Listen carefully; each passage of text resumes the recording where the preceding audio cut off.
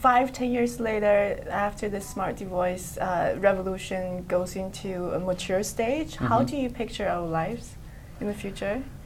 I like to look at this in 3 different ways. I look at the IoT industry being at its very early stage, which we call IoT 1.0.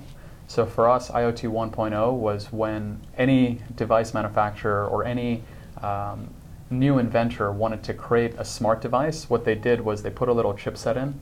So we're going to go back to this analogy of the toothbrush just because it's really simple. So a lot of people took a toothbrush and they put a little sensor in, and they were able to just track if the product was used or not used. They were able to do the same thing for home automation and turn on something, turn off something. Then we moved to IoT 1.5, which is where I believe we're all today. And a lot of the best products in the world are sitting in that IoT 1.5 range. They haven't hit that next generation.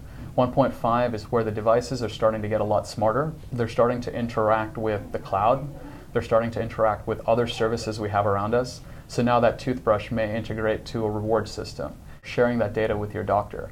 So we're starting to get a lot smarter, but we still haven't hit that core value proposition.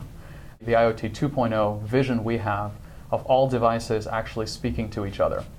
So having one device have the ability to connect to another device seamlessly for them to be able to speak the same language. So you'd be able to know that how many times you brushed your teeth, to what your weight was, to how that compared to other facets in our life that we haven't even imagined are possible challenges that we face on a daily basis, or things that we may be doing that we could do more efficiently.